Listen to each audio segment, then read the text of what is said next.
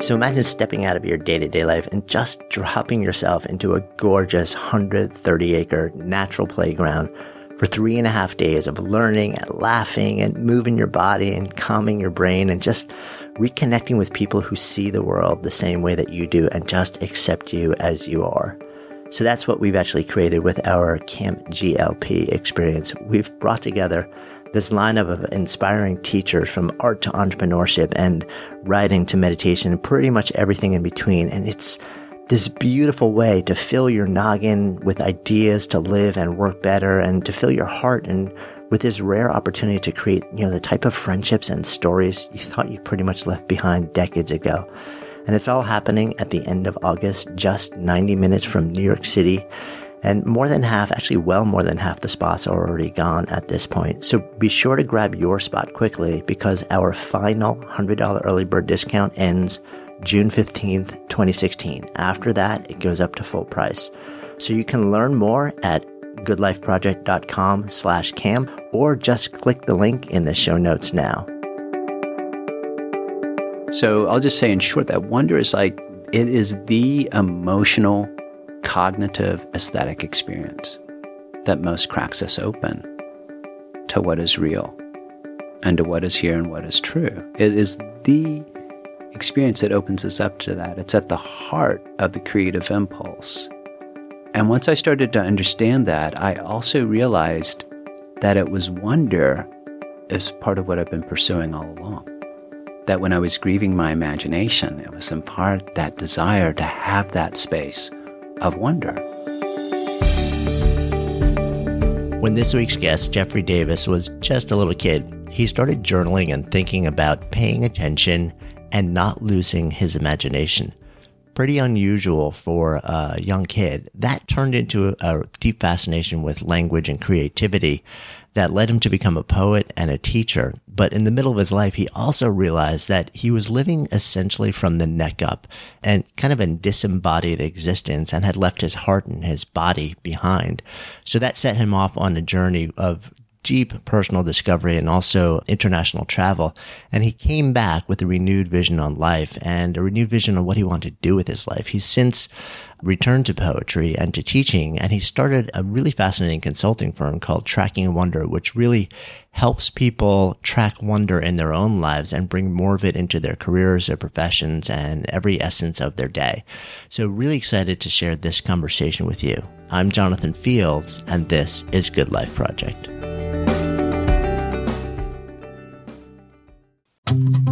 The show is sponsored by meditation app 10% Happier. So the app, it comes with courses that they teach you how to stress better, deal with difficult emotions, and build healthier habits. I love that the material is entertaining and relatable. The host, New York Times bestselling author Dan Harris, he's funny, he's real, he's vulnerable, and he's teamed up with some of the world's best meditation teachers to show you how meditation helps kind of smooth out some of life's wrinkles using cutting-edge science and hard-won experience to demonstrate the tangible benefits that meditation can have. And listeners of Good Life Project get 40% off. Just go to 10percent.com/goodlife. That's 10% all spelled out, TENPERCENT.com/goodlife. And if you aren't ready to meditate just yet, but are curious how smart, ambitious people use meditation and benefit from it, well then check out the 10% Happier podcast. Either way, you can find it all at 10percent.com/goodlife. So good to be hanging out with you, man. You too. On a Friday afternoon at HQ on the Upper West Side. Yeah. Jeffrey Davis, where did we meet? I'm trying to remember this. Probably, I think somebody introduced us on Twitter years ago, and then you said, hey, let's go get some coffee. I think when you were living outside of the city. Yeah, up in the Bronx. Right. Yeah, or maybe in Westchester on in Riverdale. Hudson. Yeah, in Riverdale. Yeah. AK, it's actually the Bronx. Oh, AK, it's the fake thank Bronx. You. Yes, exactly. It's not the real Bronx. You can't tell anyone gentrified who really Bronx. Right. You tell someone who really lives in the Bronx that you live in Riverdale, they're like, dude, please.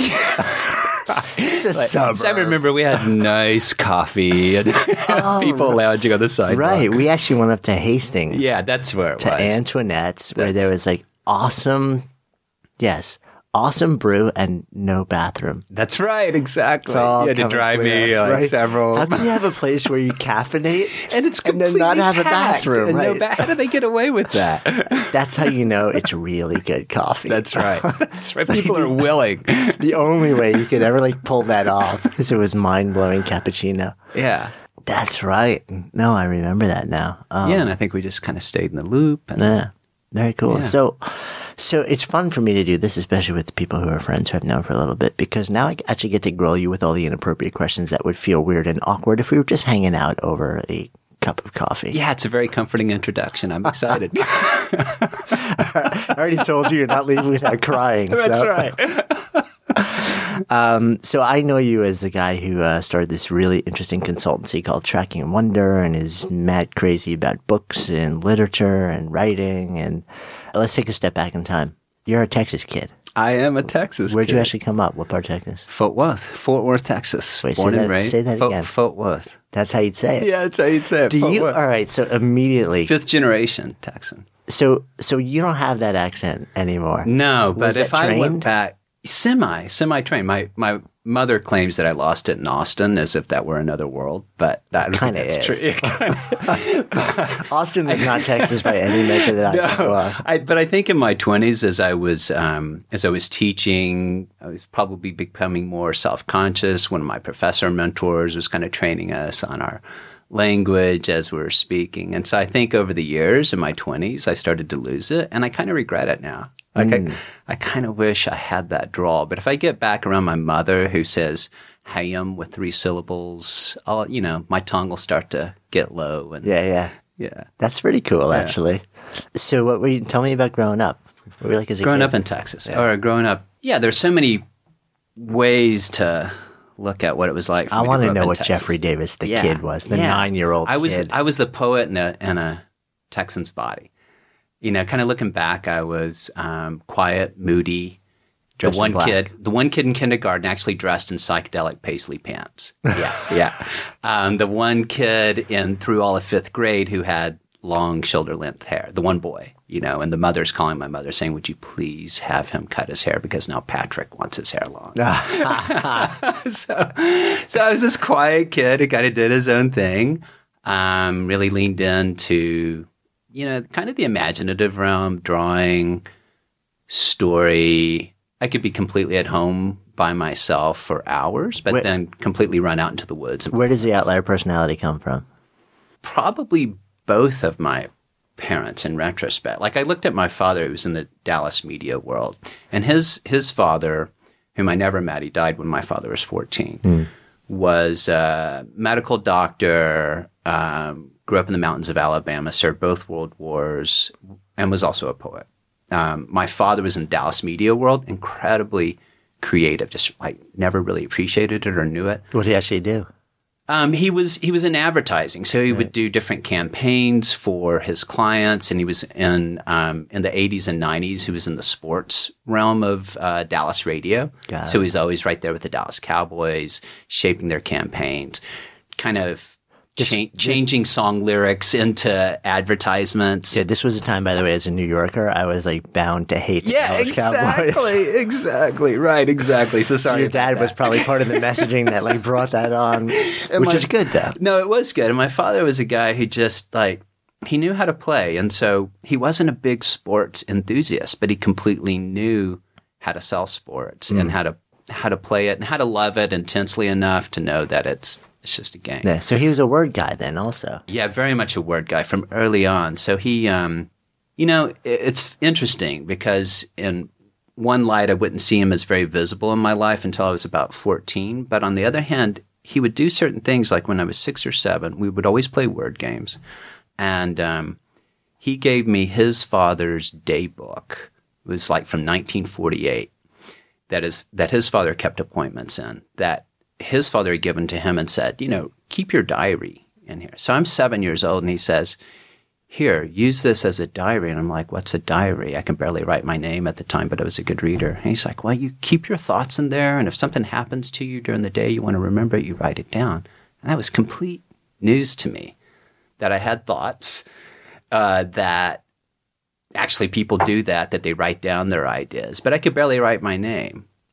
So I actually remember around that time, I had that book. I was out on the sidewalk of Texas and in my neighborhood, and Teresa Stubblefield walks up. And so Teresa is about 14. I'm probably 6 or 7. I had a older half-sister, so Teresa was my older sister's friend. Had a major crush on Teresa, and she knew it. And she's cozying up to me and playing it, and I tell her about the book, and she says, so what do you want to write in it? And she's like, I'll write it down for you. So, Jeffrey Davis's first writing, which was actually dictated, said something like, my name is Jeffrey. I love Teresa. Teresa loves me.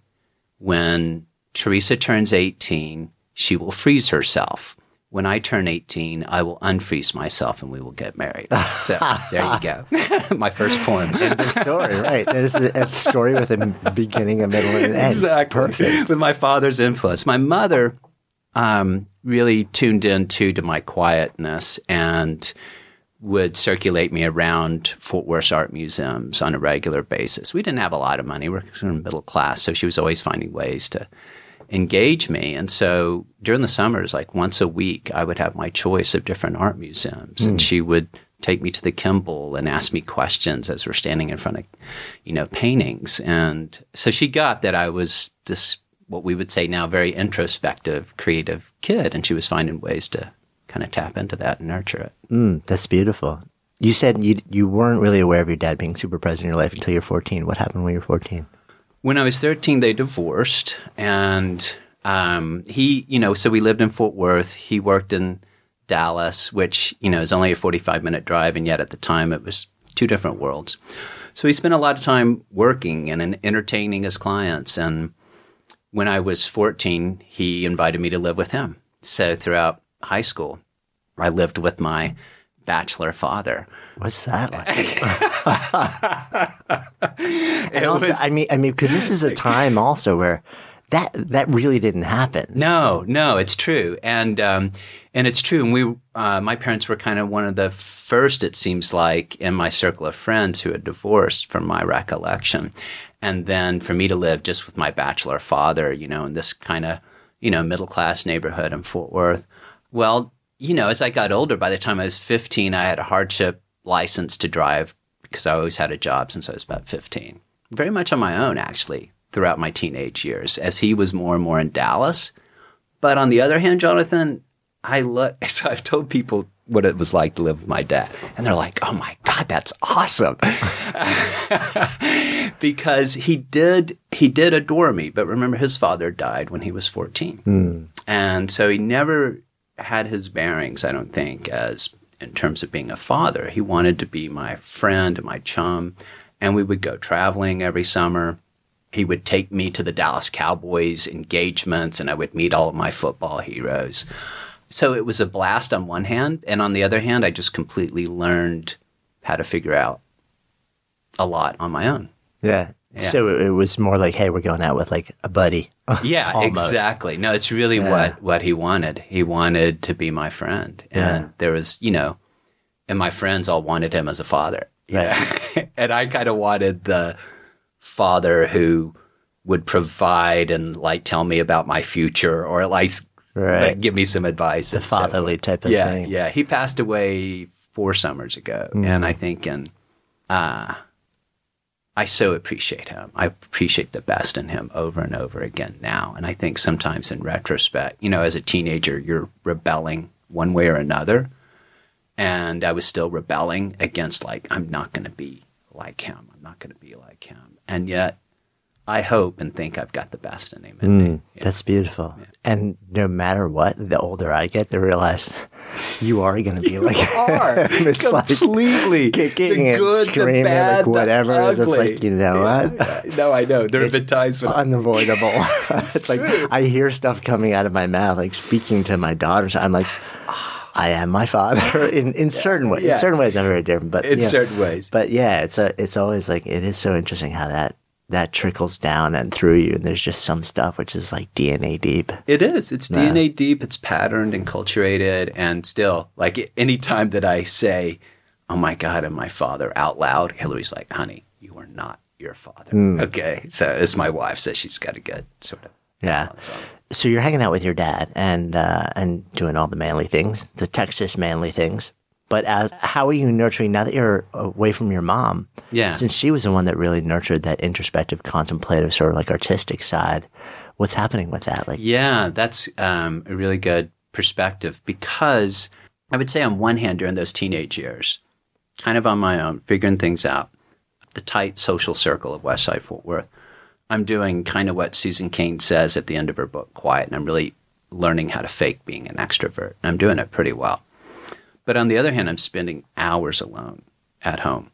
And I can remember taking, I had a white German Shepherd growing up, Duchess, and I can remember always taking her to this park where, as Fort Worth was growing, there was this kind of ledge that overlooked a remaining patch of land, with trees and so forth. So I was always drawn to the woods and always drawn to that sort of horizon thing. And I remember going out there for a long time. I still was keeping my notebooks as a teenager. So I thought I was going to write my autobiography at 10, because I'd led such an important life. And then as a teenager, I started keeping those notebooks again. And I remember around that time writing in my notebook at like 16, 17 years old, still kind of obsessed with the weird sort of social world of high school, that I was grieving my imagination. I can almost remember the day of being probably 16 or 17 and feeling as if the world used to feel so metaphorical to me, right? The woods would become, some other land. And I can remember at 16, 17 privately feeling as if I were losing my imagination. And grieving that. Why? What was happening? I think you change neurologically, hormonally. By the time you're 9 or 10 years old, you're already developing a certain degree of awareness that I really think your neurochemistry starts to change, and you become more concerned about social things and so forth. Yeah, that's definitely. Isn't there also, trying to remember this, I was doing some reading recently about, there's a pruning effect that starts in your brain. I think right around that time also. I could be off with that. Right around that time. It's the pruning effect. What's that? It's sort of like there's a mass expansion of neural connections that happen when you're really young. Yeah. And then once you hit a certain age, it's almost like it's too much to sustain, and there's a pruning effect that starts to happen. Yes. Not that you can't form new connections, but there's a certain amount of efficiency that has to start to embed. Yeah, and so I love that, because I want to drill down into that and just say that whenever somebody says that schools are killing the imagination, I think it's unfair to our biology.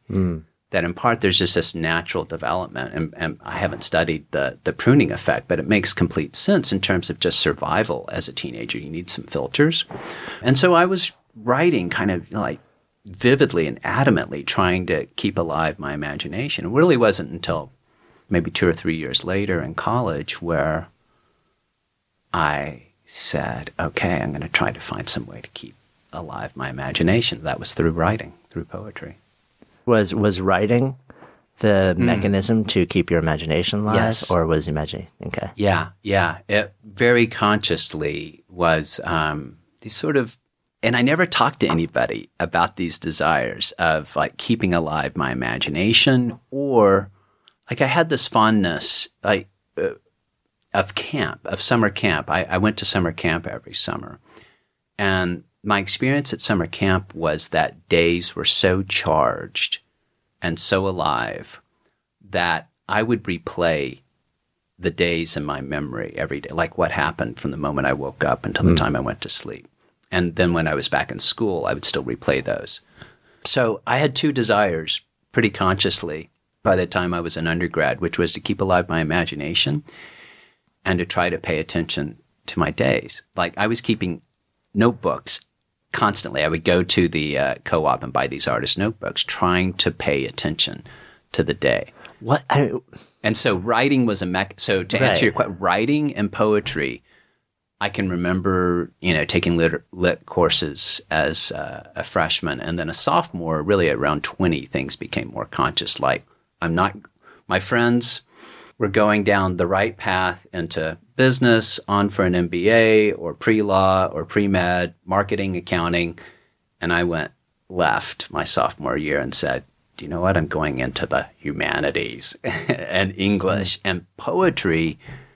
There were a few certain poems that just opened up a world of paying attention. That's the best I can say it. It was like the poems were so ordinary, and yet there were poems that awakened something in me to pay attention. And for whatever reasons, at age 20, that's what I wanted to do. And so poetry became really the mechanism to help me pay attention. Mm. It sounds really weird to articulate this, and I don't know if I've ever talked about it before. It's also really interesting that that this mattered to you so much at such a young age, because it's something I think almost nobody thinks about at any point during their lives, let alone coming out of their teen years and going into college, where usually you're as close to mindless as you're just like, let's party. And not surrounded by people who are like, hey, let's hang out and talk about poetry. So the fact that, which makes me really curious, why did it matter so much for you to be aware? Why did it matter so much for you to keep your creativity alive? And what was the thing in you that felt it dying, that made you need to respond? Yeah, I don't know. So I'll just explore it out loud with you. 19, 20 years old, I'm not at home, so to speak, in my surroundings anymore and with my social circles. I'm already wondering what my future is at 19 or 20, and I'm looking down the road and I'm like, I don't necessarily want that path, whatever that path is. And at that time, it was like business, and you're going to get married and you'll have kids, which I've circled back around to. So, was that path in your mind the path of forsaking creativity and imagination? Yeah, I think so. And forsaking meaning. Right? Yeah. So that was my framework, my sort of broken framework. But that was kind of like the only path. And then I was like, I want something else. And I didn't know what that something else was. I just knew I wanted something else. And so I was the guy who, my friends would call me the mystery guy, because I would take off and go up to Mount Bunnell, which is the highest point in Austin. And again, it was sort of that horizon thing. I would go out and hang out on Mount Bunnell and look out at the horizon and wonder, like, where am I going? What am I going to do? And all that I could come up with was, I'm going to be a writer. I'm going to write and somehow have, quote, meaning in my life. And I know, looking back at all of my colleagues and friends who are kind of going through this questioning now, I realize what an anomaly it is for me to say that at 2021, those were the questions I was paying attention to. It really is, especially because it sounds like it really was driven by the classic existential quest for meaning. And at an age where people just usually are so not tapped into that, let alone the fact that most people are never tapped into it. Like you said, most of us do get there. Classic midlife crisis is a crisis of meaning. It's completely true. And I was studying existential philosophy as an undergrad. Right, of course. And did you have your beret turned backwards with like your beatnik glasses? And I'm seeing you as a beat poet, although you're a little bit late for that. No, it's true. And I was attracted to the Beats in some respect for their defiance, and then I wasn't so interested in the sort of beat culture. And I wasn't interested in all their suffering and so forth. But there was something in me that wanted, that paisley pant-wearing kid wanted something different, kind of do his own thing. So who were you reading back then? Who were the poets who lit you up? Some of the standard 20th century poets, even before the Beats, like William Carlos Williams, who actually had a direct influence on Allen Ginsberg. So William Carlos Williams grew up in Paterson, New Jersey. He was a children's doctor. And on his walk from his nice Paterson, New Jersey house to his office, he would keep a notebook and write kind of simple poems, but poems geared to try to he wanted a poetry of American language and not overly romantic from what had preceded him. And he's the one who writes the poem, The Red Wheelbarrow, right? That is so basic and you're like, that's not a poem, but it's so much depends upon the red wheelbarrow, glazed with rain water, beside the white chickens. Now, that poem was one of those poems I was talking about that woke something up in me that said, there's a world somehow in there of poetry and poetics and being a poet and of paying attention that I want to be a part of. Good Life Project is supported by HubSpot. Complex enterprise software, it shouldn't get in the way of launching your next campaign. That is why HubSpot built the new Marketing Hub Enterprise. So say goodbye to countless hours of software management. Their platform offers the power and flexibility that scaling companies need to succeed with the ease of use that you expect. So you match every customer interaction to revenue, use AI to test and optimize, and create more personalized experiences. Plus, you can integrate HubSpot with hundreds of other tools and apps. So stop managing your outdated and overly complex software and start creating remarkable customer experiences. Learn more about the new features in Marketing Hub Enterprise at HubSpot.com/Wondery. That's HubSpot.com/Wondery. Good Life Project is supported by Signature Hardware. So if you're looking for the perfect item to take your kitchen or bathroom or house up a notch, head over to signaturehardware.com/goodlife. They offer an incredibly wide variety of pieces for every room in your house with more than 20 years experience supplying vanities, sinks, tubs, hardware, plus all the classics, latest styles, and they're in sync with all the trending colors and design touches. And they also have amazing customer service to help guide you through the process, so you'll never feel lost or intimidated. Gotta love a company that really stands behind what they offer. Stephanie and I actually picked out a collection of 8 furnishings that we love. They're unique and are 100% our style, so maybe you'll like them too. And you can see for yourself at signaturehardware.com/goodlife. You'll be amazed at the variety and the quality. So visit signaturehardware.com/goodlife to find your style today. That's signaturehardware.com/goodlife. Or just click the link in the show notes now. Real life isn't always perfect, but with Signature Hardware, it is beautiful. So I was reading William Carlos Williams and then Wallace Stevens and then Robert Creeley is a little bit more contemporary.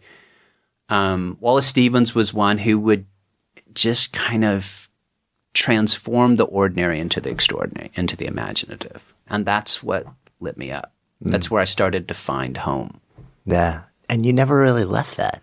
I never really left it, no. Right. So I would say, there were detours of intensity, certainly really intense in my 20s and 30s. Yeah, but it seems like that's been the thread. I mean, and it sounds like, you approach in a lot of different ways. And, and you've shared and you've written about the fact that you spent the next decade or so becoming part of the poetic intelligentsia. Yeah, that's and, right. Being utterly in your head. So take me there a little bit. Oh, yeah, completely. So, in my 20s, I was devoted to poetry, poetics, being the best writer I could be, being the best teacher I could be, and very intellectual. So, and co-founded an institute called the Walden Institute, kind of after one of my heroes at the time, Thoreau. Right. That was devoted to the study of human potential. So this is the early 90s and the human potential movement. We're studying existential psychology, humanist psychology, Abraham Maslow, and Joseph Campbell's work and mythology and some of the Eastern traditions, trying to study, what is our potential as human beings. But very intellectual. And so my poetics also were pretty abstract, experimental, and yet one collection, City Reservoir, I wrote at a sort of another crisis time. I'm in Dallas. Okay. So went to school in Austin, undergrad, went to grad school, University of Texas at Dallas. Continued to teach in Dallas. Dallas culture, poet in Dallas culture. And I'm getting pretty suffocated. And I say, okay, either I'm going to leave and become a monk somewhere, and I was literally looking at monasteries in the Southwest, or I'm going to figure out how to stay here as a poet. And so I gave myself this project that I would call day poems. I would wake up first thing in the morning, listen to the sort of rhythm in my mind, and try to capture throughout the day threads that would gradually form into a day poem, and then later shape them. They're pretty abstract, pretty experimental. Do you remember any? I can't memorize them. That's pretty hard. Yeah. And it's like the worst thing to ask a poet. It's like, just recite something from Memory. It's like, please. Do you know, like, of the 100 that you've read, there are 10 million that I've trashed, and they're all swirling around in my head. That's right. That's exactly right. So that's kind of where I was. I was kind of this disembodied poet, but really trying to be grounded in part through poetry and poetics. And I even taught a seminar on poetics of the body. It was like, I so know that there is a world below my chin, and I'm going to find it sometime. But that is the risk, right? Because like so often, any art form, is begun as this quest for going deeper into your own existence, the big questions in life, discovering who you are, your voice, and then expressing it in a way, and bring yourself fully to the world. And it ends up it ends up moving further and further away from your heart and further out of your, an embodied presence, and further up, like you said, above the neck. And it just becomes this, constantly in your head intellectual thing, which you can just lose yourself in that space and forget about the fact that sometimes the thing that started this all was the quest for the exact opposite. That's so true. It's so true. And I find, I just went to a wonderful conference and festival of very activist poets down in Washington, D.C. And I sat in on some panels, and I was aware again, all of a sudden, of the intellectual poet and the theorizing, right? Before you even move past that, activist poet. I mean, really. I'm not poo-pooing it. I'm just like, what is that? Yeah, poets from Nigeria, poets from all around the world. So you look at there are poets in Cameroon, right, south of Nigeria, who've been imprisoned for speaking out against their African government. Okay, so these are Chinese poets. These are poets who are also activists, and they write. That's right, exactly. Okay, I thought you meant activists, like more poetry. There's probably that too. Right. Okay, it makes more sense. Yeah, good. Okay. Thanks for that clarification, because probably your listeners are like, "What's an activist poet?" Yeah, all right, I'm good. Poets rule the world. Right. But I was aware suddenly of that tendency and that comfort of intellectualizing poetics or intellectualizing anything that we do. And it can be very comforting and remove you from rolling up your sleeves and living in the world. And I think maybe that's just what I needed to go through in my 20s was to be in that world, but still really searching for how do I live? So what broke you out of it? Yoga. It really did. Yeah, yoga. I was pretty an unhealthy vegetarian probably by my late 20s, early 30s. Really couldn't concentrate very well. I remember trying to read Cosmic Comics, this series of short stories that I was supposed to teach, and the words were sort of bouncing on the page. And pretty distressed. I tried to meditate off and on throughout my 20s, but couldn't really keep up with it. And so, yeah, I was like, okay. I took a 6-week yoga class at UT Austin. I was like, I need to get back to yoga. And I did. And it really took root. I could sound like a really corny yoga testimonial, but I'm not going to go there. I would just say that was my first entry point in so many ways into living in this body, in this world, that also shifted. Yeah. It's so interesting now, isn't it? It's, so much is pointing towards, I'm hearing the word embodiment constantly these days. Bessel van der Kolk and Bo Forbes and all these people are doing all this work on PTSD and recovery from trauma. And, and increasingly that world is saying, if you don't actually address, bring the body back into the picture, and reconnect you with a sense of movement, and so you can actually feel that, nothing ever gets better. And it's still counterintuitive, I think, for a lot of people that if you're having struggles from the chin up, one of the most powerful ways to unwind that and navigate your way through it is start from the body and let it work its way up into the head. It's so true, and it is counterintuitive. And I can remember some of my first yoga classes that, the teacher would say something, kind of yogic like, feel the energy in your right toes. And I'd be like, oh my God, I can feel it. It's like, there is a right toe. But yeah, it really attuned me to some of those things like somatic markers, like just like really paying attention to the subtle registers of how I feel, really paying attention. We use these phrases like what matters, but, it did start to attune me to, what matters and what am I doing and how am I living? So it's curious too what you say about the movement of embodiment. Just as an example, that festival that I attended, it started 8 years ago. And I and two other poets had led a workshop that actually tried to integrate yoga, but we were just allowed to talk about it. This time, 8 years later, there were so many workshops that integrated movement and embodiment into the activist of poetry. So, yeah, I'm seeing it in a number of fields. And I think it was Daniel Goleman in his book, Focus, who really gets into some of this somatic research about like people who seem to have a North Star are ones who do have access to those little subtle tremors in the body that help them navigate important decisions. Yeah.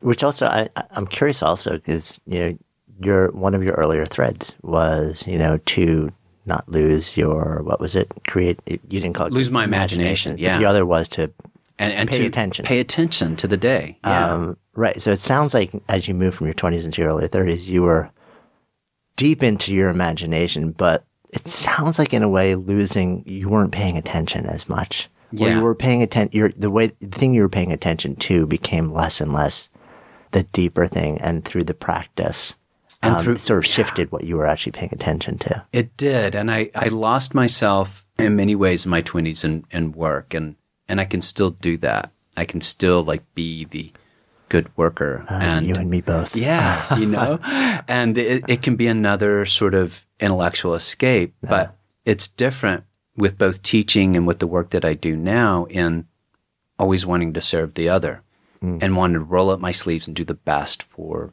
that other. Right. And still like, but what about the other stuff in between? And it's the stuff in between that I'm appreciating more and more. The, 2-year-old who's like screaming and is inconsolable, and like all of that other stuff that we don't consider part of the creative life or the intellectual life. Like I'm more and more inclusive as I get more and more gray, that all of that stuff is actually, it's like the connective tissue of what makes it all interesting. So yeah, you're right. I was gradually moving more and more back into how am I living? Like how am I living and how am I really paying attention to the day? Yeah. Which seems like it also led you on, that 6-week course then led you around the world, studying in southern India. You went deep down that rabbit hole. I did go deep down that rabbit hole. That was a 6-week class at the University of Texas at Austin. But when I got into yoga, I dove deep. You're right. It was like, oh, this is my new PhD. But different. So yeah, I immersed myself in the yogic texts. Even started making comparisons to some of the early neuroscience, like what was happening to me, because I was getting my concentration back and I was feeling so alive and my heart cracks open. I'm like, what is going on with me? So what do? Intellectual light goes and tries to study it. And I did go to South India, study with my teacher, TKV Desikachar, and really continue to just get cracked open, like spending a year crying, but not knowing why. And I think I was, who knows why, but probably grieving whatever was shifting, and just like, you cry amidst beautiful transitions sometimes. And that's kind of what was happening for me too. Like I was just suddenly opening up to different possibilities of living. Do you remember during that window of time, was there fear that was part of your experience? Oh yeah. Because, for 12 years or so, I had kind of locked into this identity of the hardworking writer, intellectual teacher, had kind of led this sort of ascetic life, not in any real relationships and not dealing with the messiness of what was outside of my little protected life. And So yeah, there was a great deal of fear of what if I leave teaching? What will my academic friends think of this guy who's like, when was this? Like late 90s, early 2000s. It's becoming popular, but not like it not is yet. now. I mean, that's the whole like Ram Dass or that crew was another 10, 15 years earlier. Yeah, Right, exactly. So yeah, there was fear that I see happening with people with whom I work. Like I was afraid of the wrong things, really. Like, oh, what will my academic friends think? And they were like, go for it. And like, why don't you come and talk to our MFA program about the soul of writing? And so... And that, in fact, led to a book. Yeah. Which kind of brought it all together. Did. Yeah. The journey from the center to the page did bring it all together, brought a lot together for me, and really brought even the 20s forward into this new realm. Like being so immersed in writing and craft. Even in my 20s, I have to say, Jonathan, I was teaching some courses where the way I would teach writing, I was really trying to teach them how to perceive. And I would take them outdoors. I would take them to cemeteries and like really see what's right in front of you. And that's the way I tried to approach writing and craft too. We would study all the elements of traditional craft, but in the context of how are you living as a writer. So I was bringing that forward in a very real way in the journey from the center to the page. That integrates yoga philosophy and practices into writing. What was your intention when you wrote that book? My intention was to help people. My purpose was to help writers. It was geared toward writers open up to the possibility of bringing in some yoga philosophy and yoga practice into embodying their writing life. So you kind of wanted that to be the inciting incident in their lives and open them to follow a path similar to what you had explored. Similar to what I had explored and what I had started testing out. There's something That's bigger. right. Yeah. Because before the book, I even started testing it out in some workshops and had one of my yoga teachers green lights to like, here's a studio. Why don't you invite some people? And it started to really take off, which helped me see that I wasn't completely crazy because really I thought, no one else is going to have this sort of experience of what I'm dealing with. And I started integrating some of yoga's skillful means into a process, and it, completely lit up, and which led to the book and further reinforcing that I wasn't completely nuts, that this could actually work. I don't know about that. Not in that way. I am a little nuts. Other ways. It's amazing how just sort of like one thing led to another, which led to another, which led to another. But my sense is that, there's the classic, take the step and have faith that then, that the next step in the path will just appear as you reach your foot out. I always struggle with that. Yeah. I don't see you as a person who is just completely comfortable with that idea either. Yeah. Although it seems like a lot of your life has been lived that way. I completely agree. And my astrology friends say, okay, you're Pisces, Virgo rising. So they don't see the Pisces in me, whatever that means to you. There was that time when for a few years I was completely cracked open. I moved from Dallas to Woodstock. And I'm the barefoot yogi rider, so to speak. And I'm guessing in Woodstock you weren't the only barefoot yogi rider, by the way. Exactly. If you're going to go anywhere and do that, it's like, what's that rider doing with shoes on, freak? No, to put it in context, I would write my friends and say, some towns have a village idiot. Woodstock is a village of idiots, and I feel right at home. So sorry to my Woodstock friends, but, I mean that the most beautiful sense, like everybody's doing their own thing, and they feel right at home doing that.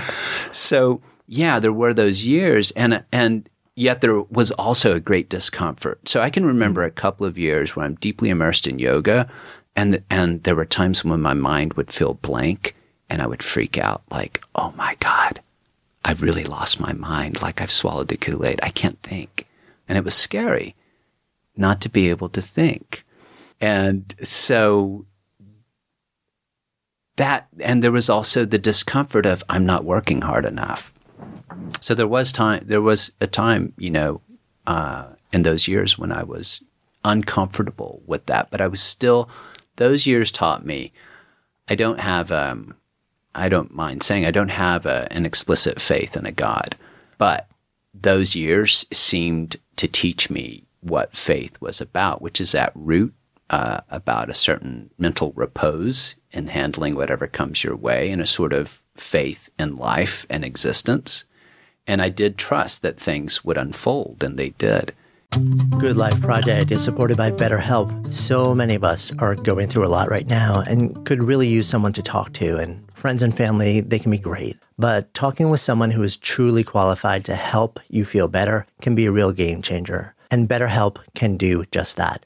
They're the world's largest online counseling service. You can get started no matter where you are in the world quickly. They assess your needs and match you with your own licensed professional therapist. Then you schedule weekly video or phone sessions in the comfort, privacy, and safety of your own space. And they make it easy and free to change counselors if you feel you'd like to try someone else. BetterHelp also gives you access to an incredible range of expertise, which might not be available where you are. It's more affordable than traditional offline counseling, and financial aid may be available. So visit BetterHelp.com/goodlife. That's better, HELP.com/goodlife, and join the over 800,000 people taking charge of their mental health with the help of an experienced professional. And as a special offer for Good Life Project listeners, you'll get 10% off your first month at BetterHelp.com/goodlife. It was later where I did become a little bit more deliberate and say, okay, I kind of need to grow up for the 8th time since I was 18 years old. So where did that take you? And that started really when I met Hillary. And who's now your wife? Who's now my wife. And it was like, oh, solid relationship for the first time, really solid relationship. We buy a farmhouse together before we're married. And I was like, oh, solid foundation, mortgage, marriage. And really, I felt the solidity and foundation. And for the first time, I started to think, maybe I need to start thinking ahead and thinking now that I don't have a comfort of a teaching position and so forth. I need to maybe think about business, which I'd been so anti in Austin. I can remember, hoping when the savings and loan debacle happened in 1984, 85, just hoping it would all crash. I was a communist in Austin. That's where you go to become a communist in Texas. Or anything. Or anything, right? So I circled back around, this is like 2006 or so, and thought, okay, I can develop a business. Started getting serious about it. Started looking around. It was maybe around that time, too, when I started becoming aware of what you were doing, what other people were doing. I had a business advisor kind of like clue me into some other people. I was like, people are doing business differently than what I imagined. Went to Scott Belsky's 99U. I was like, oh my God, this is like the Omega Institute meets business. What's going on here? I hear Tony Schwartz talking from his yoga background. I'm like, wow, okay, I could be at home doing something differently. Yeah. So it was that solidity. And I thought, well, if there are going to be some young wonderlings wandering around in the future too, I should kind of start thinking of, about the future. Yeah. So it's interesting because it's a combination. I think it sounds like it's a combination of you reaching a point in your life where things started to stabilize and you start to look at what you wanted to build on a sustained basis. And so you're a papa now. Yeah. Papa. Two little ones. So at that point was in your head, the idea that, I see this leading potentially to a family and maybe it's time to figure out a way to play that role where I can provide whatever illusion of stability we can grab for.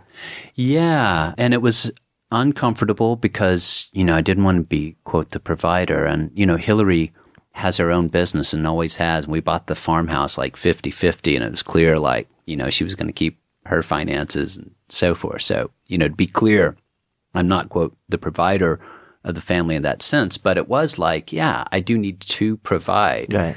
And it was a new conception for me. And again, just even thinking about my father. Yeah, that's where my mind was going with this. Because my father, we were, middle class in West Side Fort Worth. He never owned a house. We went from nice rent house to nice rent house like every year or two. It must have driven my mother nuts, but I loved it because I was in a new home, every year or two. Never wanted that. So things were kind of unstable in retrospect. So I couldn't even envision myself being a father for the longest time. And then I met Hillary, and honestly, I was like, oh, children, maybe. Where are they coming from in my mind?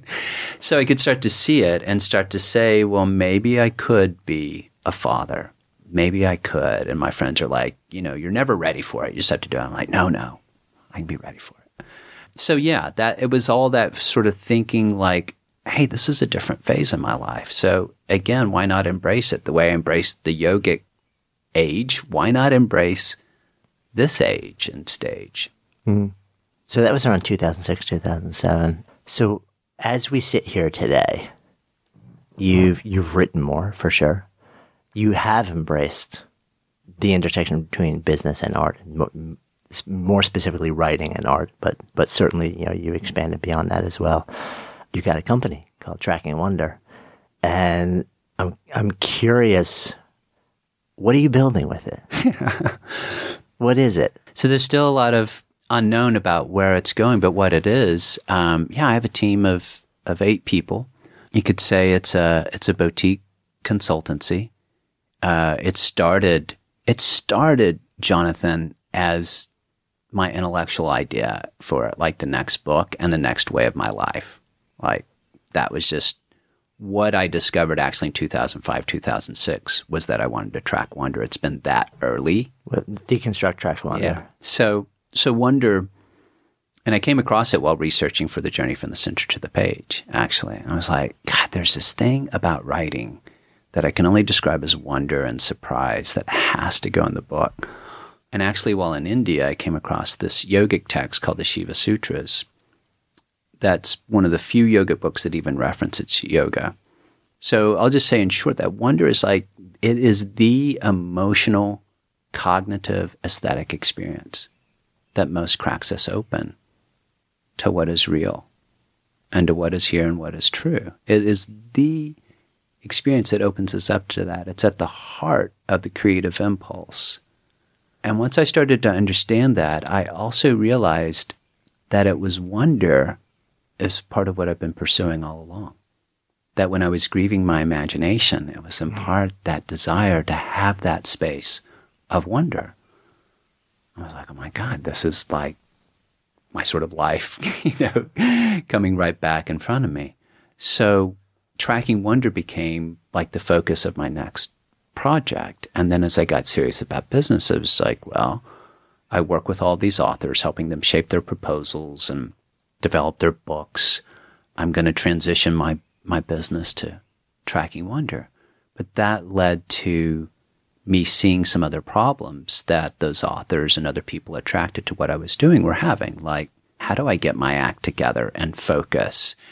And at this time, 2006, 2007, a lot of people were talking about get things done, be super productive. They still are. Doesn't always work with the artist's mind. It doesn't. Yeah. It doesn't always work with the artist's mind. And there's something else that I think we all hunger for, whether we have an artist's mind or not, which is delight, right? And spaciousness. So I started bringing I started writing for Psychology Today on the science of creativity and started bringing some of that knowledge forward and applicable to how do you live your life, be productive, but still, quote, track this experience of wonder and being open to not only to what's real in front of you, but to who you are, right? So as we've been talking about, the evolution of my life, part of the wonder is to even look at how your identity shapeshifts over the years and what you're capable of doing over the years. So I tracked that, and then a number of my author clients were having problems with this thing called branding and platform building. We would sell their book proposals, but then still people would know about them. So I did deep dives about 5 years ago into branding, got comfortable with that. Being a Texan, branding had a certain connotation of cattle that I didn't like. But I found it as a creative, meaningful process and started developing some frameworks and a program that further extended Tracking Wonder to reach people and engage people far beyond the author realm. So that's what we've been building out, is helping professionals and now even small teams shape their message driven by their key ideals that has integrity, and that comes out in their books, it comes out in their brand stories, and other facets. So what am I building? So still, Jonathan, though, it's like, okay, we're building this community. We've got this big community that's international now. Then I'm like, oh, we're building this community of people who they tell us, wow, this is like its own land. Like Tracking Wonder has its own language. So they're reflecting back to me what we're building. But honestly, Jonathan, I still don't know where it's going. And so it sounds really uncomfortable for me to say in public. But the people on my team know that even 4 or 5 years ago, like there's one consultant who, 4 years ago, I was like, look, I don't know where we're going, but do you want to come along? Because let's just see what happens. And we keep reflecting back on, this is what we're doing and this is where we think we're going. But if I told you I have a 5-year plan, I'd be a complete liar. Yeah, but isn't that the very definition of tracking wonder? Is. I mean, maybe for you, the whole thing is it's not what you're building. It's just your ability to wake up every day and let your head hit the pillow and ask the question, have I tracked wonder today? Yeah, and if you can answer yes, and then the next day, and then the next, and the next, that wouldn't the moment you almost make what you're quote building so concrete, you're no longer tracking wonder because the wonder becomes defined and it's no longer a question. That's so beautifully said. I'm going to replay that. That was just beautifully said, because that's and I'll confess something too. In 2005, 2006, I sent out a quick book proposal to my agent on a book called Tracking Wonder. And it was so unbaked because I hadn't really lived it all yet and hadn't really cracked myself open. So absolutely. Yeah. That makes a lot of sense. Perennially staying open. Yeah. There's something I want to read. It's actually from your website, because there's another side of tracking wonder for you.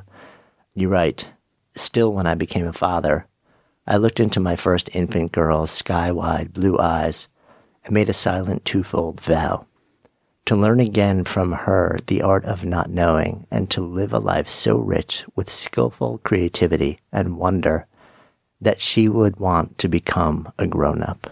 Yeah. Oh, yeah. This is where you're trying to make me cry. Yeah. Yeah, that came after a pretty hard period. We had a house fire for like 15 months, and she was born during that 15 months. I had Lyme's disease twice in this 15 months.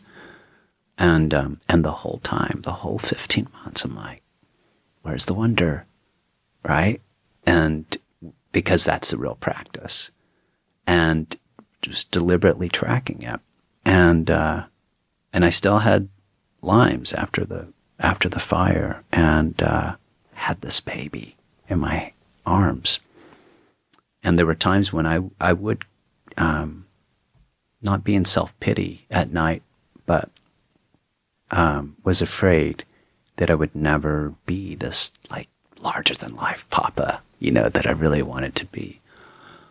But when I did, it was like one of those great classic October New York mornings, and took her on a walk and looked in those eyes. And I can't remember exactly what I said out loud, but it was something like, I will wonder for you. And then later it was like, yeah, I want to be the sort of grown-up that she will not want to cling to her childhood, but cannot wait to become a grown-up. Because I think we grown-ups, when we look to children and say, oh, the beauty and innocence of children, oh, to be a child again, we completely negate the beauty of being a grown-up over and over again. And that's the kind of grown-up I want to be for my little girls. Yeah, so it's not just Tracking Wonder isn't your brand, it's why you're here. It's not your company, it's why you're here. It's completely true. No. It's completely true. And I feel so fortunate. I feel fortunate that that's true, and I feel fortunate that I've realized that for whatever reasons, I've come to realize that is why I'm here. And so my father-in-law, just as a side note, like it's a curious thing, he said, only you could make a living tracking wonder. and that is so true on so many levels, right? Probably no argument there, right? But only everyone else can be alive tracking wonder. Yeah. You've never stopped writing poetry. I saw you do a nice live read at Camp GLP a couple of years back. I think last year too, right? Yeah. And you actually have a new book out. So I don't know if you have it with you. If not, I actually have. Okay. Would you read something? Oh, sure. I'd love to. So let's see. What are you in the mood for? Because I know you've read this from. It's a Friday afternoon, heading into the summer. What do you got? By the way, it's called The Coat Thief. Yeah, Coat Thief. So right, just Coat Thief. Like Facebook, know the Facebook. That's right. How about I'll read Coat Thief, and you and I will read Today's the Day. That sounds cool? good. Okay. Coat Thief. I've been collecting coats along the streets for weeks in case I'm caught naked this winter. Panic strikes me some nights that I will awaken with nothing, so I'm preparing. Neighbors have surrendered their raggedy London fogs, their vinyl yellow rain slickers, even an old fox-skin coat with holes at the seams from someone's grandmother's attic. Coats pile the back bedroom and cover my backyard bushes like provisions. I will not be caught naked this winter. Go ahead, you say, and try to armor yourself with other people's sleeves, but there's no getting ready for waking up bewildered in the middle of the night, in the middle of your life, in the middle of a downtown street with nothing, not even your wits or yourself in your possession. You could be walking down Lover's Lane, your briefcase in hand, your heart in the other, and an SUV military vehicle could whip by and strip you of your suit, your title, your spouse, your house. You could be hiking after dark in Montana's cryptic mountains, and lightning could strip you of your boots, your roots, your backpack, your spine. You could be stripped of everything at any moment. So why wait, you say?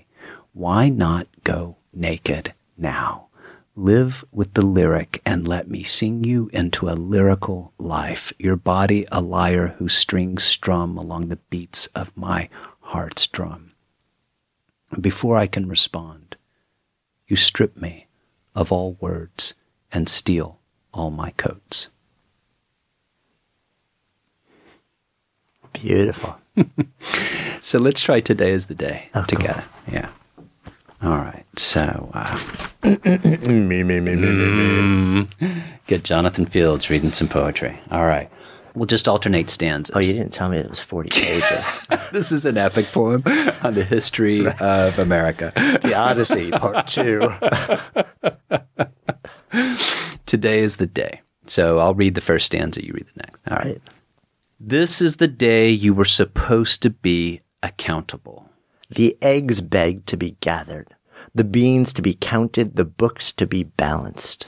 But you awoke instead to your neighbor's peacock strutting its song from the shed top. So you have wasted the entire morning speaking to the blue stones. No, to just this one blue stone that sits amidst a stream, its face like a grandmother, its weighty voice you've just begun to hear. This is the day you were supposed to be accountable. What happened? The sun slips past noon and the peacock takes a nap. And all you can account for is this one song you've made for this one stone who is just beginning to hear you. That was fun. That was fun. Thanks for doing that. Thank you. So, as you know, we always wrap with one question. It feels like the right time to come full circle. This is called Good Life Project, so I offer that phrase to you to live a good life. What comes up? Well, I think from our conversation, it is about being present, paying attention so much that by the end of the day, by the end of a life, you can say, this was a life worth remembering. Thank you. Yeah. Thank you, Jonathan. Hey, thanks so much for listening. We love sharing real, unscripted conversations and ideas that matter. And if you enjoy that too, and if you enjoy what we're up to, I'd be so grateful if you would take just a few seconds and rate and review the podcast. It really helps us get the word out. And you can actually do that now right from the podcast app on your phone. If you have an iPhone, you just click on the reviews tab and take a few seconds and jam over there. And if you haven't yet subscribed while you're there, then make sure you hit the subscribe button while you're at it, and then you'll be sure to never miss out on any of our incredible guests or conversations or riffs. And for those of you, our awesome community who are on other platforms, any love that you might be able to offer sharing our message would just be so appreciated. Until next time, this is Jonathan Fields signing off for Good Life Project.